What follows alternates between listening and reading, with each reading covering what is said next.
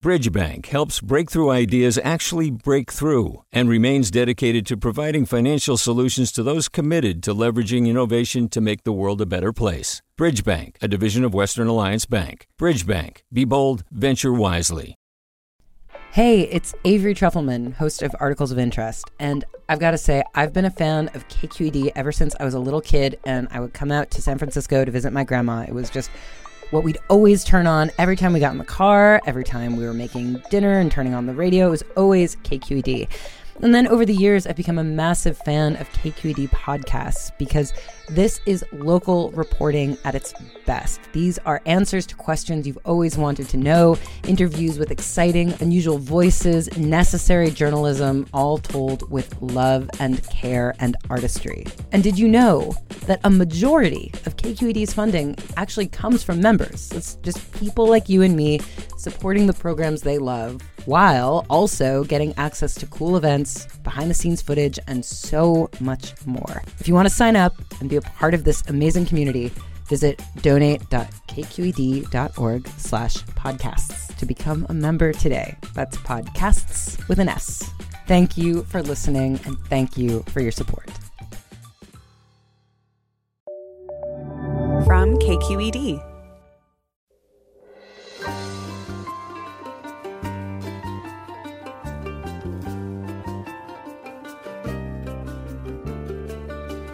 From KQED Public Radio in San Francisco, I'm Michael Krasny. Outdoor dining, daycare centers, movie theaters. Every day, officials are announcing new areas of the economy that can start opening for business. But at the same time, coronavirus cases are rising sharply in some communities. And coming up on Forum, we'll take your questions on reopening the Bay Area and the latest science on COVID-19. And we'll look at the World Health Organization's muddled message this week on transmission of the virus by people without symptoms. That's all next, after this news.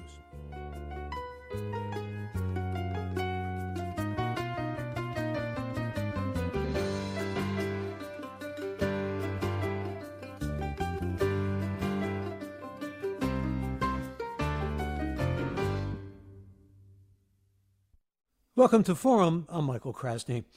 The Bay Area continues to reopen its economies despite as many confirmed new coronavirus cases as there were in March. Childcare for non-essential workers, summer camps, curbside pickup at libraries, and non-familial gatherings are now permitted in some counties. And meanwhile, on Monday, the World Health Organization said that it was very rare for the novel coronavirus to be passed on from asymptomatic individuals, but after pushback from other scientists, the WHO yesterday watered down the message. In this hour, we'll take your questions about the pace of reopening here in the Bay Area, the increase in coronavirus cases, and the WHO confusion. And joining us is KQED science reporter Leslie McClurgan. Welcome, Leslie. Good to have you. Good morning. Good morning to you. We'll also say good morning to Dr. Robert Wachter. He's professor and chair in the Department of Medicine at UCSF. And Bob Wachter, welcome back to Forum. Good morning. Thank you, Michael. Good to be here. Leslie, let me begin with you, and let's begin by just having you outline for us what letting up on the lockdown has meant in terms of what some are describing as surges of cases, which may be tied, of course, to more testing. But what are we seeing here, particularly in terms of what many people are saying, well, maybe opening up too soon?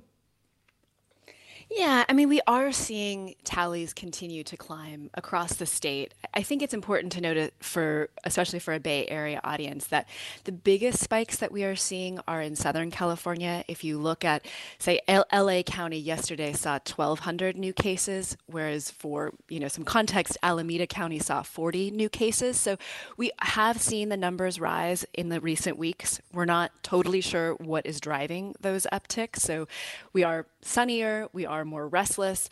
We had Memorial Day weekend. We now saw the protests.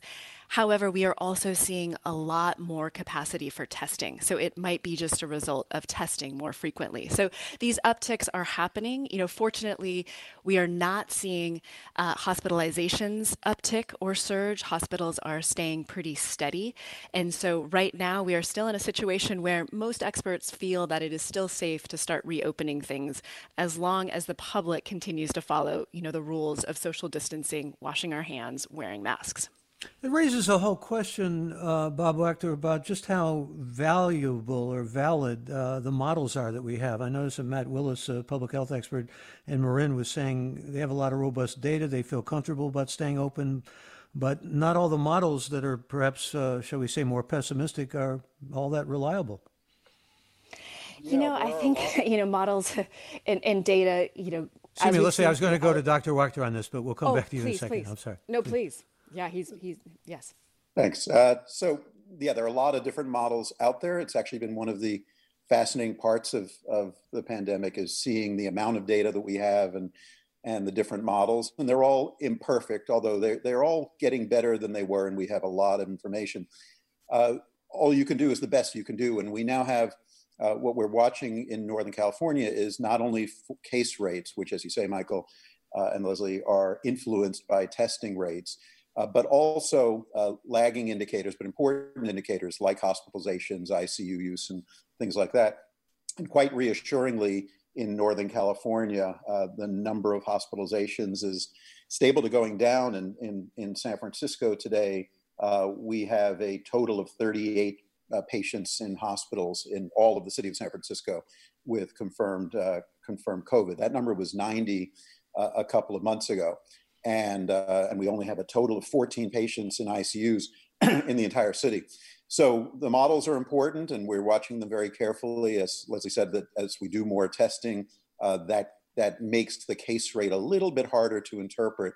But overall, I think we're doing quite well, and it does feel like the right time to begin opening up somewhat, but then watching super carefully, because if things start going bad, you have to close back down. Well, Leslie also mentioned 9 Bay Area counties where numbers have gone up pretty dramatically, many linked to gatherings, and particularly gatherings in homes. We're not going to know for a couple of weeks at this point, are we, about just what the protest effect will be? Those who are out in the protest, many of them not wearing masks, obviously. Yeah, I think that's right. I mean, the dynamics of any risky event, whether it's you personally going and seeing friends or going out, or large gatherings, are that if someone gets infected, they may not have symptoms for 5 days or so. They may not test positive if they get tested for 3 to 5 days. And if they get sick enough to go in the hospital, that might take another 5 to 7 days. So when you look at hospitalizations or indications like that, it's a lagging indicator. So yeah, if there was a protest last week, we probably would not see evidence of that in terms of case rates until next week, or maybe later this week. The good news, though, is there's a lot of testing going on in the Bay Area, whereas a month ago it was virtually all patients with symptoms, and therefore you're waiting for patients to have symptoms. Today, there's a fair amount of testing of asymptomatic patients, and one example is at UCSF.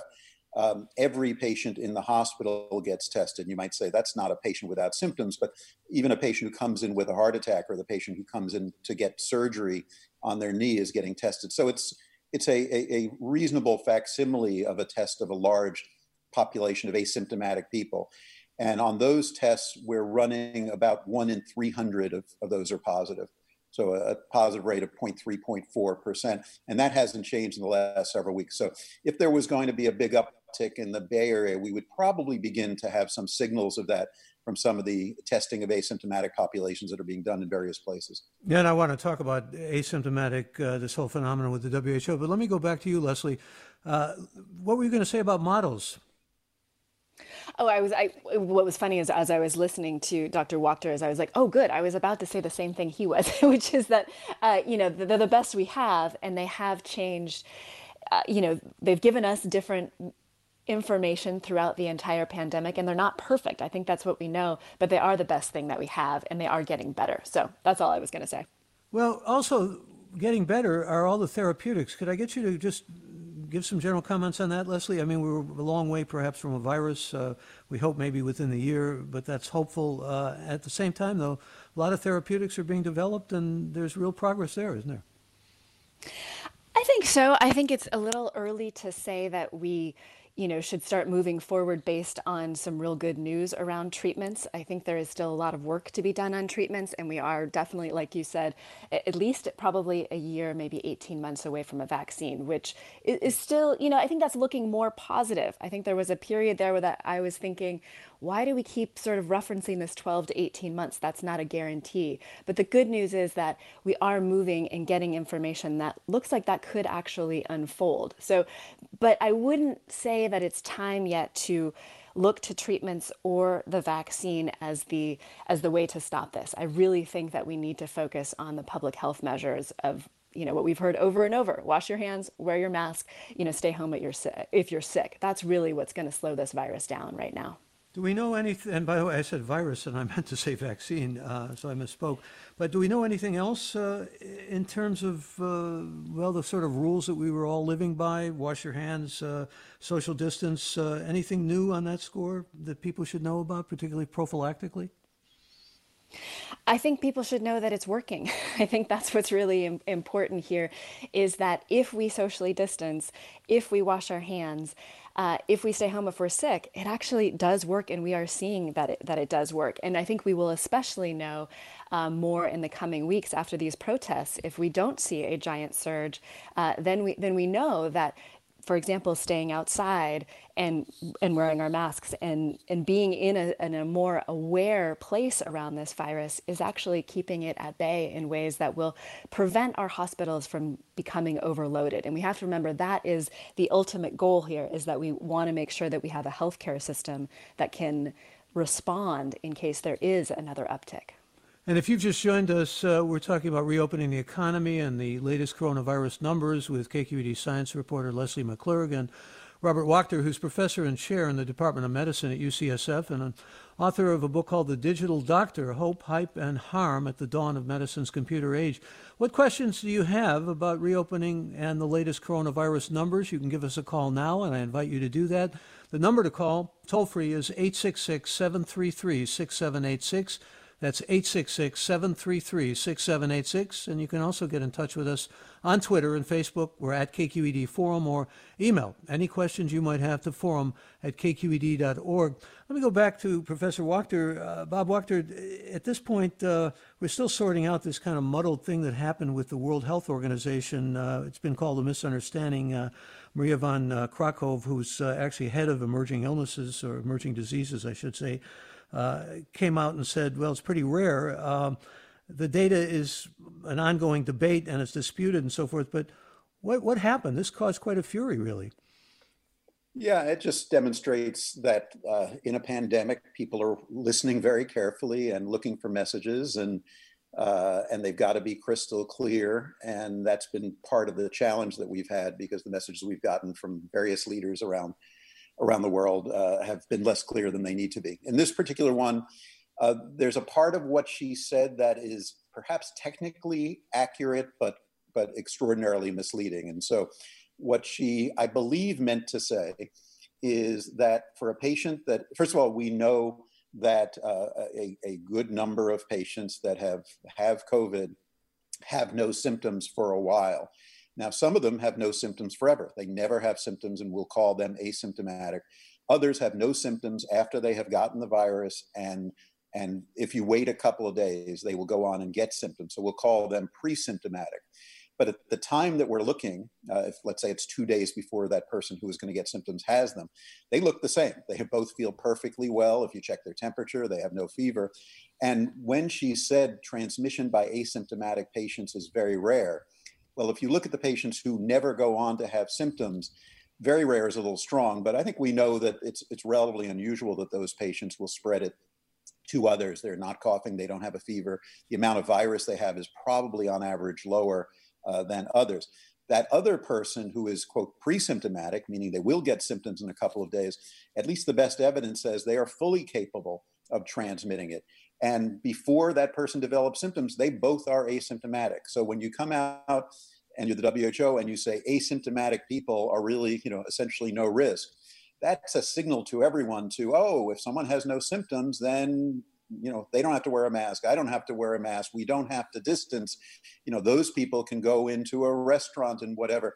I think it's a very confusing message, and I think it set us back. I think they walked it back quickly the next day, and I think it is fair to say that there are patients without symptoms who are fully capable of transmitting the virus, and therefore all of the measures that we're taking to try to stay safe are absolutely appropriate.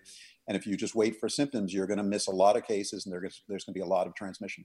I know it's difficult to separate pre-symptoms from asymptomatic and those who have mild symptoms, but can we say sort of categorically that asymptomatic transmission is still an open question? No, I don't think so. I mean, we can say the science is still emerging on this, but from some of the studies in nursing homes and from the cruise ships and from the Navy ship, there are certainly patients who transmitted the virus and didn't have symptoms at the time that they did and never went on to have symptoms. But it's less common than patients who transmit the virus before they have symptoms, and then a day or two later they go on and they've developed fever or aches or a cough. But I think for all practice, that's almost of academic interest. That's the kind of thing that scientists debate on the head of a pin. For practical purposes, I can't tell the difference between someone who is asymptomatic today and someone who is pre-symptomatic today, and we need to treat that the same, meaning that the general public health message is if you're hinging everything on, if the patient doesn't have symptoms, it's safe, that's just wrong. Well, the WHO didn't have a lot of data to begin with. That was part of the problem. But there was a Scripps research translational paper that was put out that was quite global and used about 16 groups and said asymptomatic cases account for 45% of coronavirus cases. I mean, how they come up with a figure like that? What they're saying is asymptomatic and pre-symptomatic, that if you sort of lump that together. And, at the end of the day, it probably doesn't matter whether it's 30% or 40%. We know it's nowhere close to zero.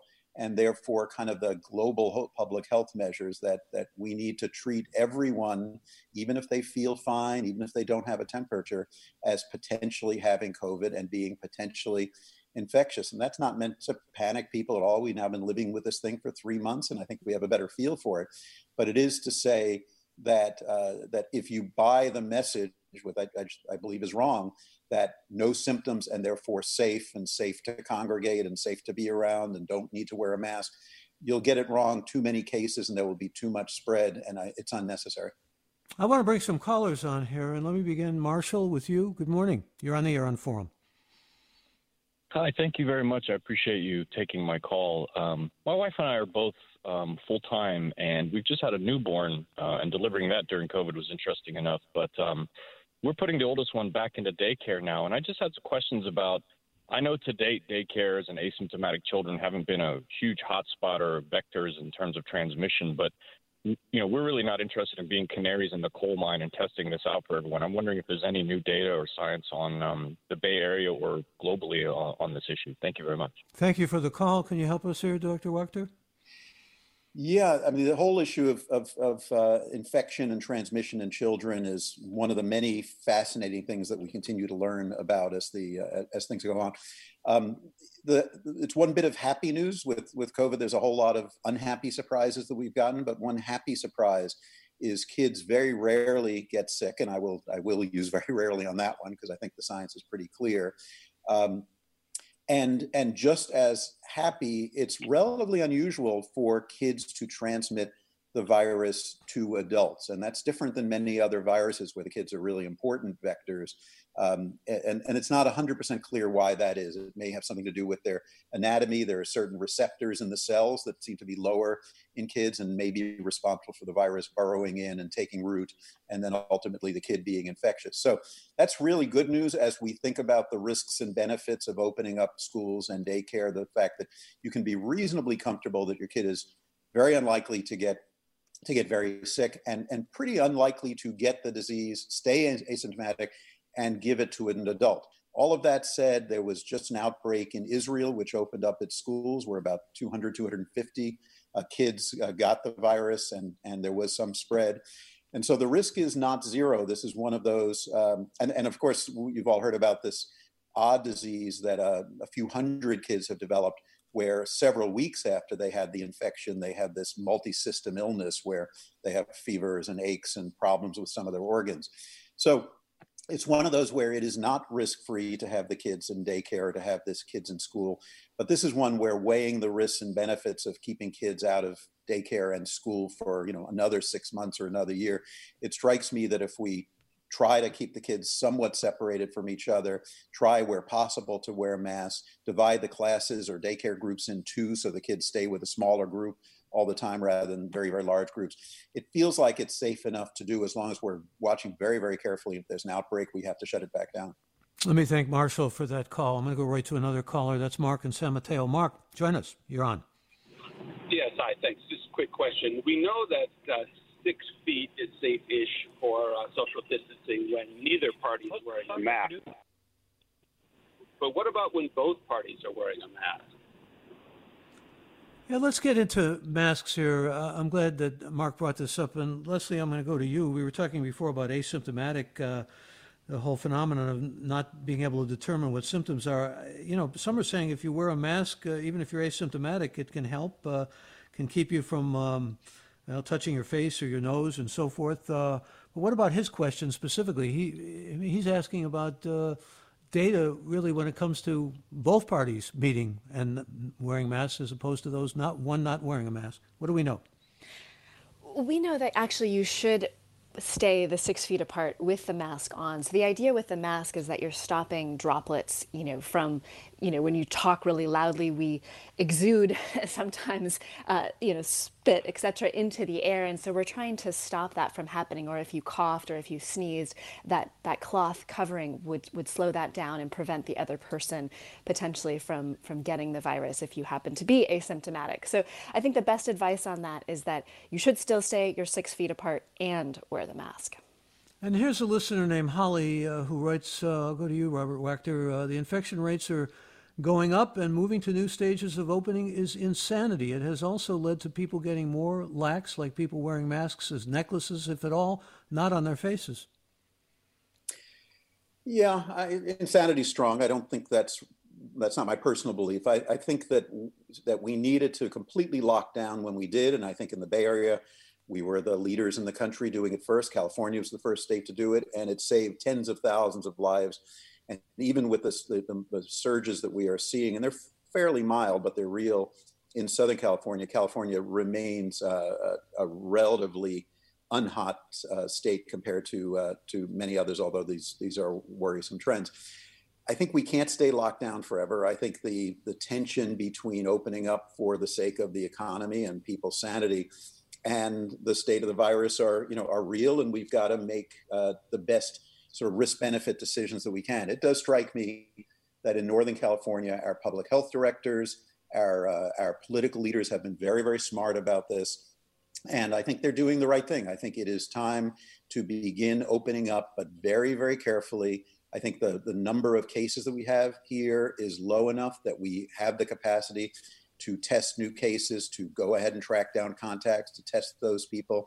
Our hospitals, including my own at UCSF, have plenty of capacity. So even if we saw a mild upsurge, we have more than enough room and PPE and all the things that we were frantically worried about in March. So I think it's a prudent thing to do, but we may then have to do something that's hard, which is begin closing back down if we see an uptick. If we're not willing to do that, then we probably shouldn't open up. But I'm really confident that our leaders get it and know that what we need to do. And I think just as importantly, when I walk around in San Francisco, it feels like most of the people are wearing masks. I think the story of how San Francisco was remarkably successful in the Bay Area, and this is partly a story of what the leaders and the public health officials did, but to a large extent was a story of what the citizens did. And we're coming up on a break, but Leslie McClurg, maybe you can help Rachel here. She wants to know, we're a small business in San Francisco. So far, there is no direction about when we can reopen. There are dates for hair salons, bars, and bowling alleys, but not small offices. All we have heard is continue to telework, but this is not sustainable in the long run. When are we likely to be allowed back into our office? It's a great question. San Francisco has laid out a timeline, and when we try to report on the details of what these directives mean, there are some unanswered questions. So I think what has helped me as I've reported throughout this pandemic is the question that I have today will often be answered in the coming days. So given that she's raising that question, I'm sure we'll get some clarity shortly on small businesses and when that is safe. Hope so for her sake and all those small business owners. And for your sake, listeners, if you have questions about reopening and the latest coronavirus numbers or generally about coronavirus, give us a call now at 866-733-6786. The number for your calls, 866-733-6786, or get in touch on Twitter and Facebook. We're at KQED Forum, or email us, forum@kqed.org. I'm Michael Krasny.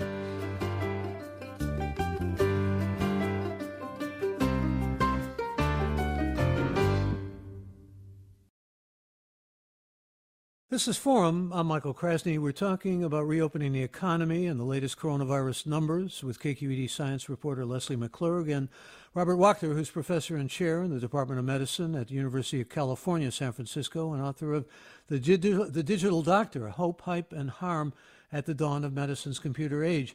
If you have questions about reopening and the latest coronavirus numbers or about coronavirus research, you can give us a call now at 866-733-6786.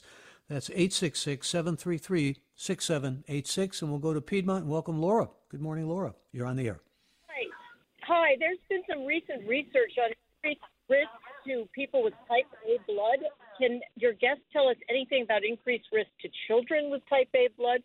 Because that could influence how parents decide to what they decide to do with their kids this fall. Yeah, thank you for that question, Laura. Robert Wachter.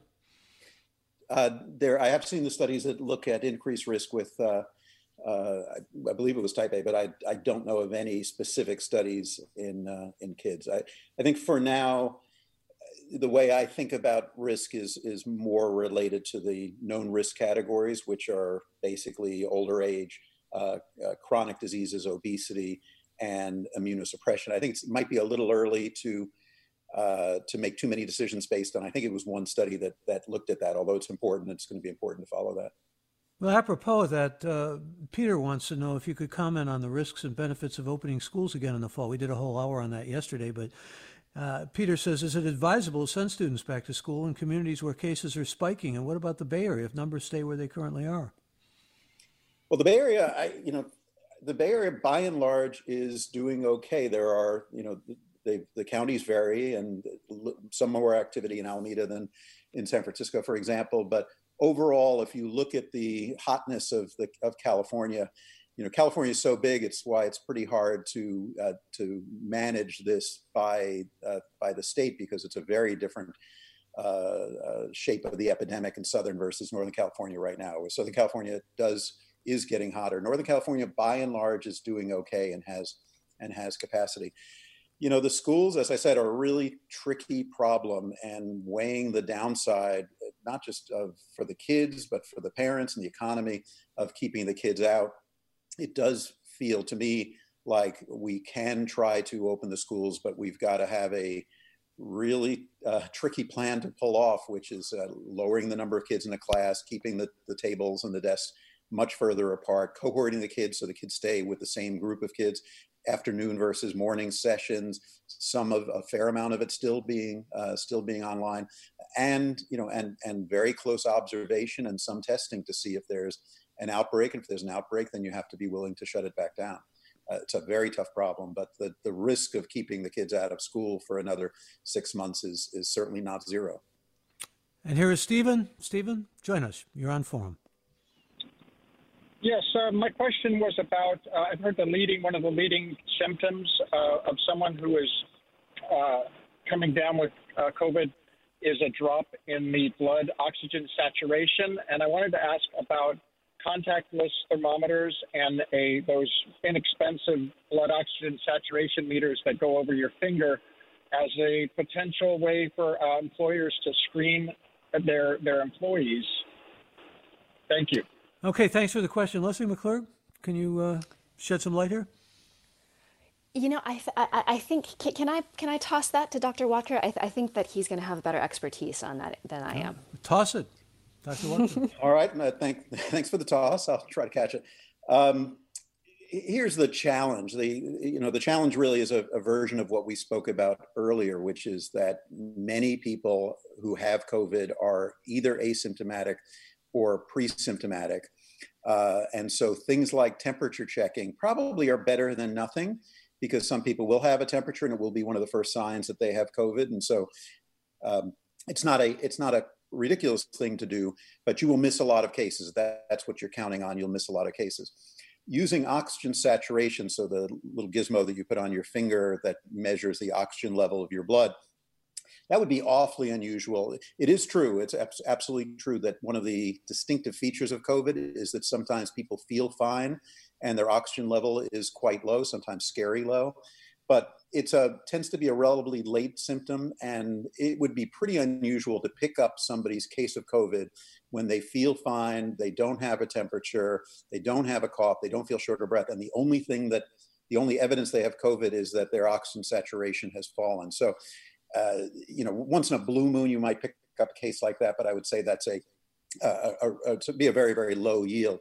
The most interesting thing, maybe 2 points about the symptoms of COVID that are pretty interesting. One is if you look at all of the symptoms, fever, cough, shortness of breath, muscle aches, and all that, and then you look at patients who don't have COVID, like they have the flu or they have some other virus, they are essentially exactly the same. And in a place like San Francisco, where our prevalence, the number of patients with COVID is very low, if every patient who comes into the hospital or to the ER and says, I'm sure I have COVID, about 1 in 20 of them actually do, because those symptoms just are exactly the same as you would have if you had a flu-like illness. The one set of symptoms that actually are fairly distinctive for COVID, if you have these, it's much more likely that you have COVID than another viral illness, is the loss of taste and smell, which is a weird symptom, tend not to see it in other viral illnesses, and so fairly specific for COVID. You can have just very mild symptoms, though. It gets back to the whole question of what's pre-symptomatic or asymptomatic. You just have muscle ache or diarrhea, but no fever or cough. Isn't that correct? Sure. More than 50% of people, when they come into the hospital, even if they have some symptoms, they may not have a fever. So you can't use the absence of a fever to help you rule out the diagnosis. Diarrhea and belly pain and GI symptoms are unusual, but not unheard of. 10 to 20% of people with COVID have them. So you sort of think in many cases, it is sort of like the flu in its clinical presentation, but there are a whole lot of people that feel perfectly fine, maybe forever, and maybe for the next few days until they get their symptoms. And there's this one distinctive symptom is this loss of taste and smell that when we hear that, our ears perk up, that we say that makes it significantly more likely it's going to turn out to be COVID. I wonder if you could talk for just a moment or two, Bob, about, I have a friend who recently wrote a paper on super spreaders, and I was struck by the fact that about 8-9% responsible for, about 81% of the spread, these so-called super spreaders. What do we know?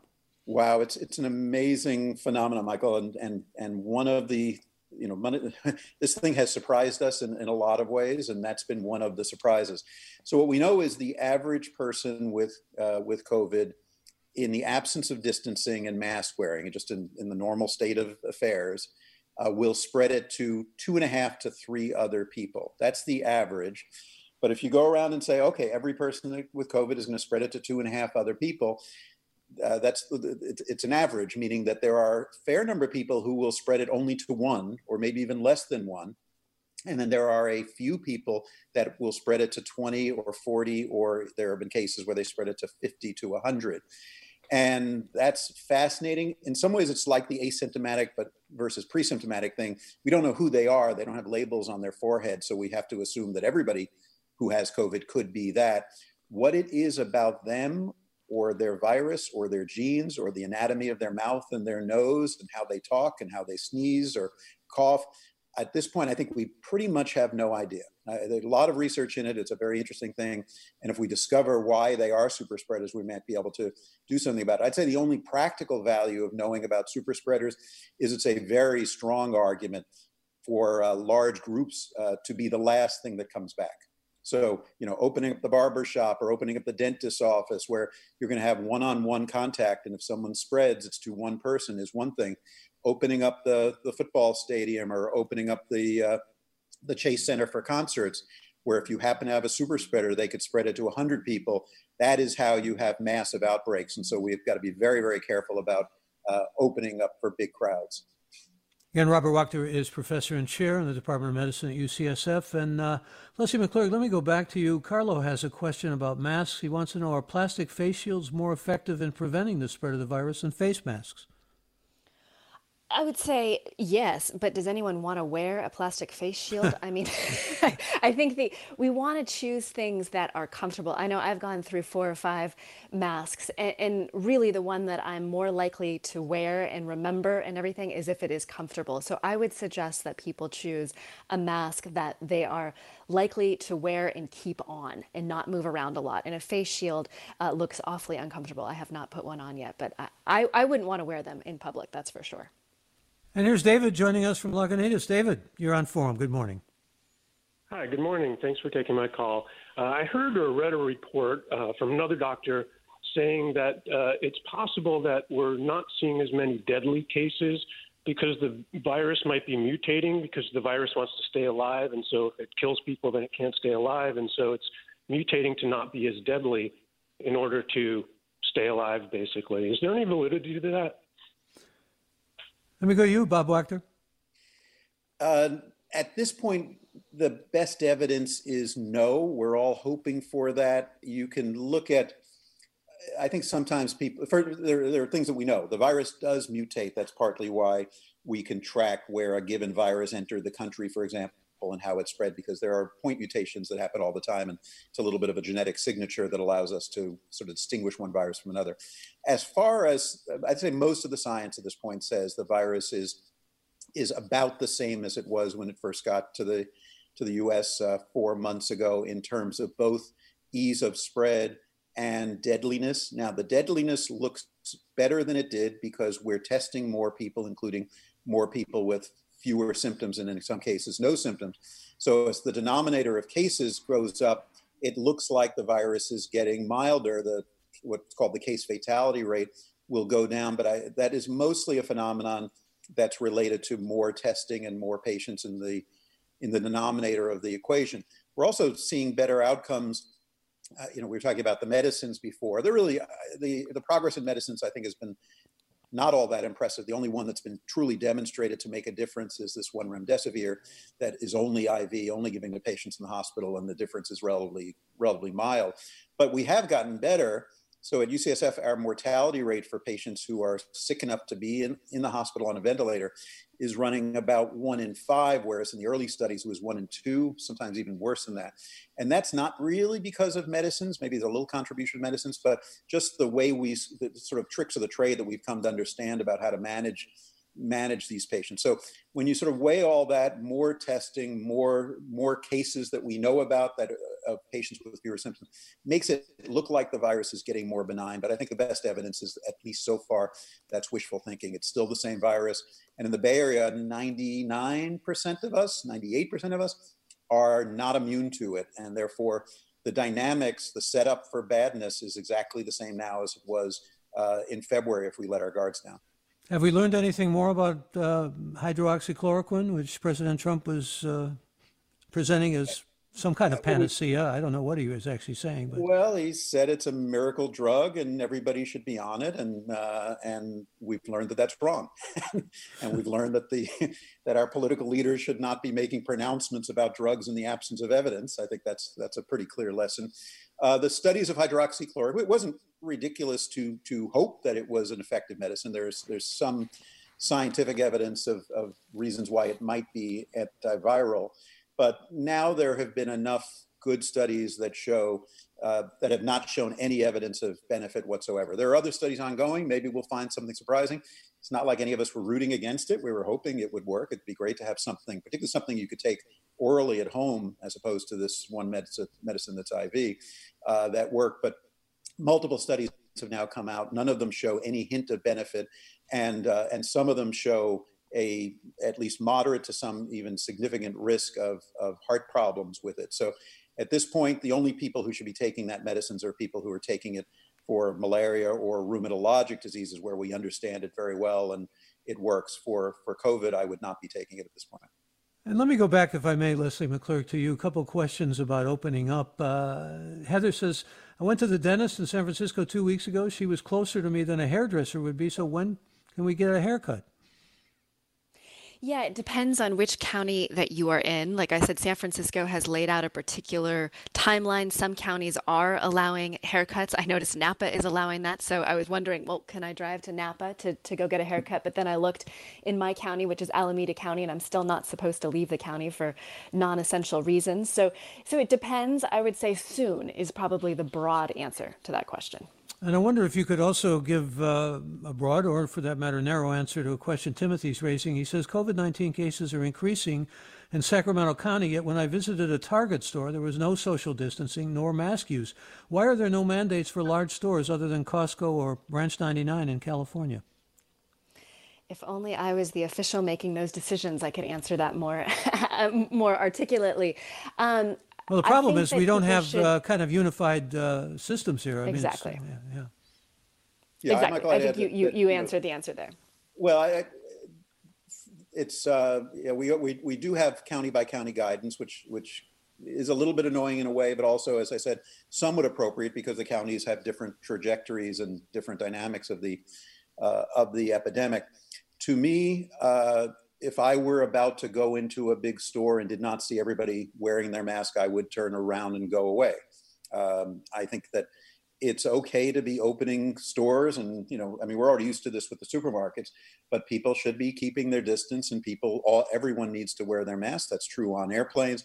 And that's one of the things I worry about. We can have a policy, for example, that everybody in the airplane is wearing a mask, but if people don't do it, policy makes no difference. And the virus, the idea that you wore it for the first half hour and then you got bored and took it off or uncomfortable and you took it off, the virus is equally likely to spread in your last hour of the flight than the first hour of the flight. So I think we've got to be pretty strict about this, that people need to be wearing their masks.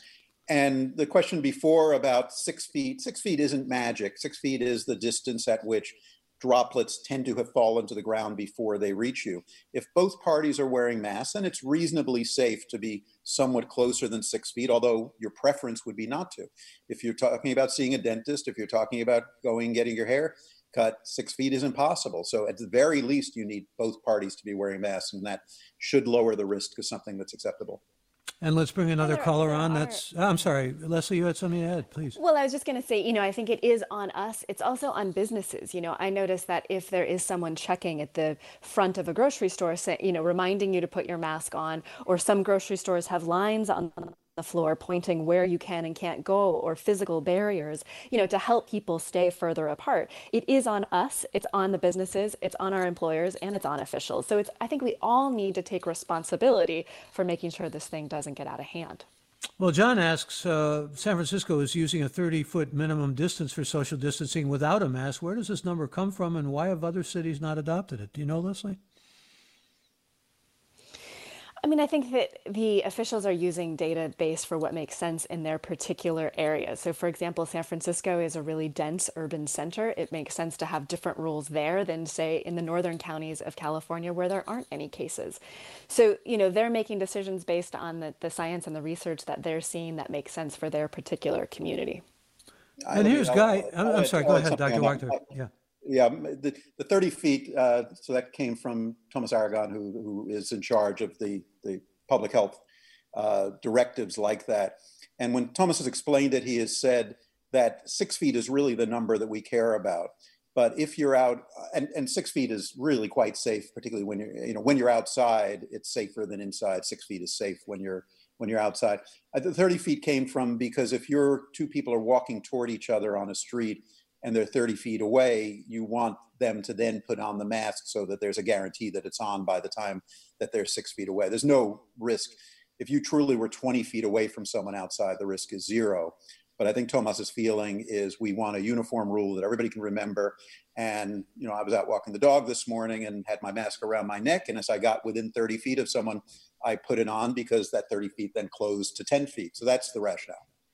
Important question. I'll go to you again, Bob Wachter, from Guy, who wants to know, what's the latest understanding regarding virus transmission via surfaces? It's a little less scary than we thought in the beginning. Some studies came out in the very beginning that said the virus can stay on a shiny metal surface for a couple of days and stay on cardboard or paper for several hours. and that led everybody to kind of sequester the mail for half a day. The number of cases that have been transmitted like that is small, but again, it's not zero. When you look at the cruise ships, for example, where it seemed like a fair amount of the transmission probably was, shiny, smooth surfaces everywhere. Someone coughs, touches their hand, touches the railing of a staircase, someone touches it, then touches their mouth. That's the mechanism. So it's an argument for being really good about hand hygiene, about washing your hands every hour or two, keeping sanitizer on you if you're going to be touching surfaces. When I go to the supermarket, I'm not only wearing a mask, but I bring wipes and I make sure I wipe down the shopping cart. I don't think we need to be quite as frenzied about it as we were in the very beginning, but the risk isn't zero. So I think you need to be very careful, and the carefulness is mostly about cleaning your hands. Well, here's a little pushback, Bob Wachter, from a listener who writes, yesterday morning and this morning, I walked with my dog at Crissy Field. I was wearing a mask. I estimate that at most 10% of the runners, bike riders, pedestrians I saw were wearing masks or even had them as an ornament around their necks. I think that your guest from UCSF is vastly overestimating San Francisco's current mask wearing.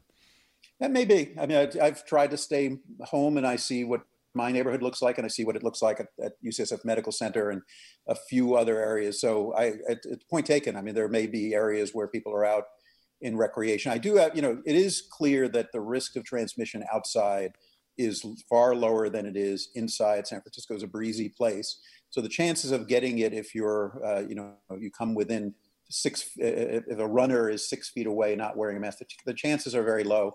But I do think this is still a scary thing. And as I said, there's nothing really about the virus or us that has changed in 3 months. So if we let our guards down too much, there's every reason to believe that we'll have a surge. So I hope people pay attention.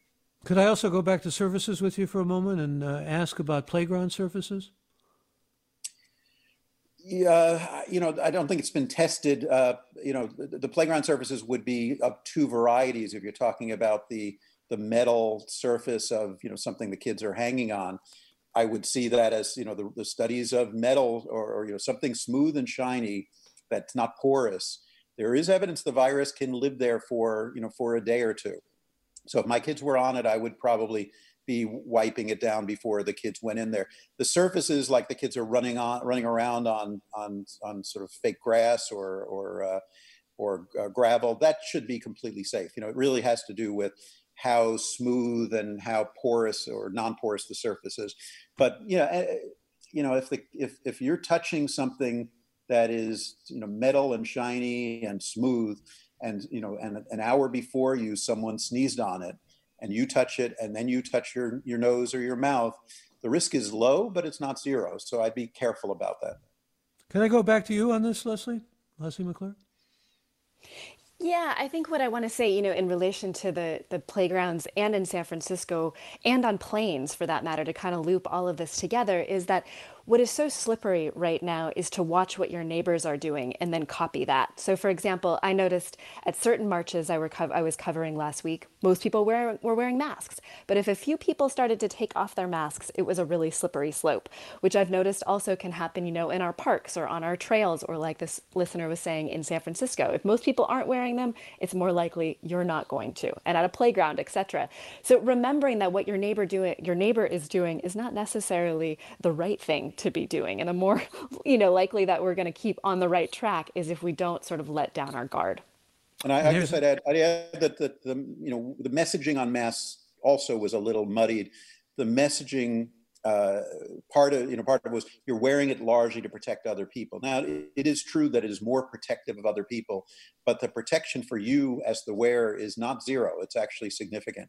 So it's not just an act of charity to other people. It's actually an act of self-protection as well. And here's Eileen from San Francisco. Eileen, welcome. You're on the air. Thank you. I was wondering if you had any information about people who are HIV positive, who are on antivirals. And from what I think I read, that the virus enters through the CCR5. So I was wondering if they're on CCR5 inhibitors, if that makes a difference. Thank you for the question. Dr. Wachter.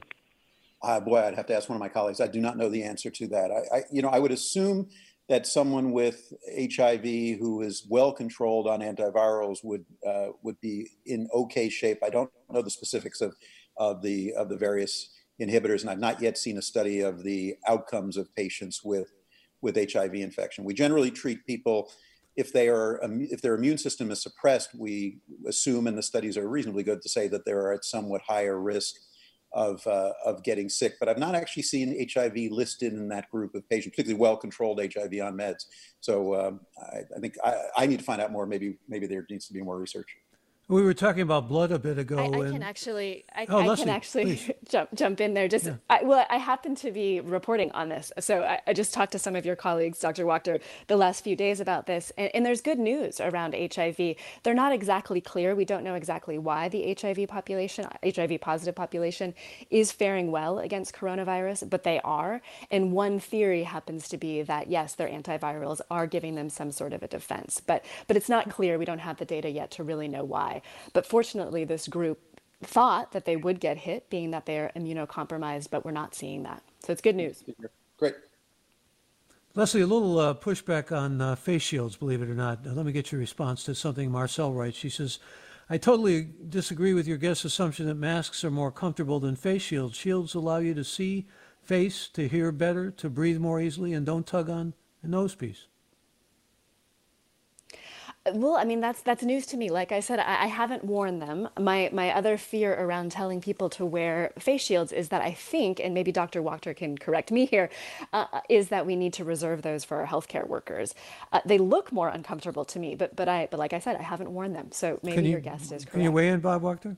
Yeah, there's a number of infectious disease experts that believe quite strongly that we should have gone in the face shield direction rather than the mask direction, that they are equally, if not more, protective because they cover your eyes as well as your nose and mouth, that they're less stigmatizing because you would see someone's entire face. And it's a perfectly good argument. They're not particularly uncomfortable. You're wearing a headband, and it's sort of no more uncomfortable than wearing a hat with a headband. I think I haven't been pushing them because I think it's sort of hard enough to get a message across that everybody should wear masks, and to switch gears now and say, actually, not masks, let's do face shields, and then manufacture 100 million face shields and get them out there. That just seems like too heavy a lift. But I think by and large, if someone chooses to go that way rather than the mask, that's perfectly fine. A couple of quick questions. John wants to know, I'm 75. My immune system is suppressed to some degree due to multiple high risks. Am I going to have to stay isolated until a vaccine is available? Bob Wachter? Well, I've got parents who are 90 and 84, and they are largely staying at home. My mother will go to the store, but very carefully with a mask. She'll meet with friends and sit outside 10 feet away. So I hope people aren't staying inside, completely, but I think you do have to be careful. The risk of death if you get COVID at age 75 is many, many fold higher than even if you're 60 or 50. But I think, we've got to, older people have to be on higher alert. The risk is significantly higher. We will leave it there. Bob Wachter, always good to have you on Forum. Thank you so much. Thank you, Michael. Leslie McClurg, always good to have you as well. Thank you so much. Thank you. And we have another hour of Forum right up ahead after the news. Stay tuned for that. For all of us at KQED, I'm Michael Krasny.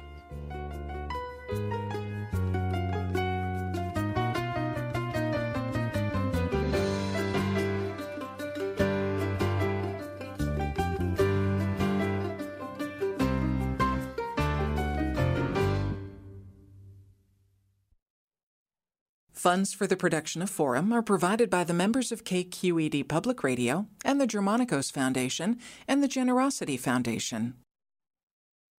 Support for Forum comes from San Francisco Opera. Set 10 years after a school shooting, the critically acclaimed opera Innocence takes us into a complex emotional journey where our understanding of innocence and guilt is constantly upended. Kaya Sariaho's ethereal score collapses the past into the present as a community of survivors grapple with how to move forward. Don't miss the highly anticipated American premiere of Innocence, June 1st through 21st. Learn more at sfopera.com. We've all got those parts of our house where the internet just won't go. Well, if you had wall-to-wall Wi-Fi from Xfinity, you could worry less about dead spots. Because with wall-to-wall Wi-Fi from Xfinity, you get fast speeds, reliable connection in every room, and power for all of your devices, even when everyone's online. That's wall-to-wall Wi-Fi only with Xfinity. Restrictions apply, not available in all areas. Actual speeds vary.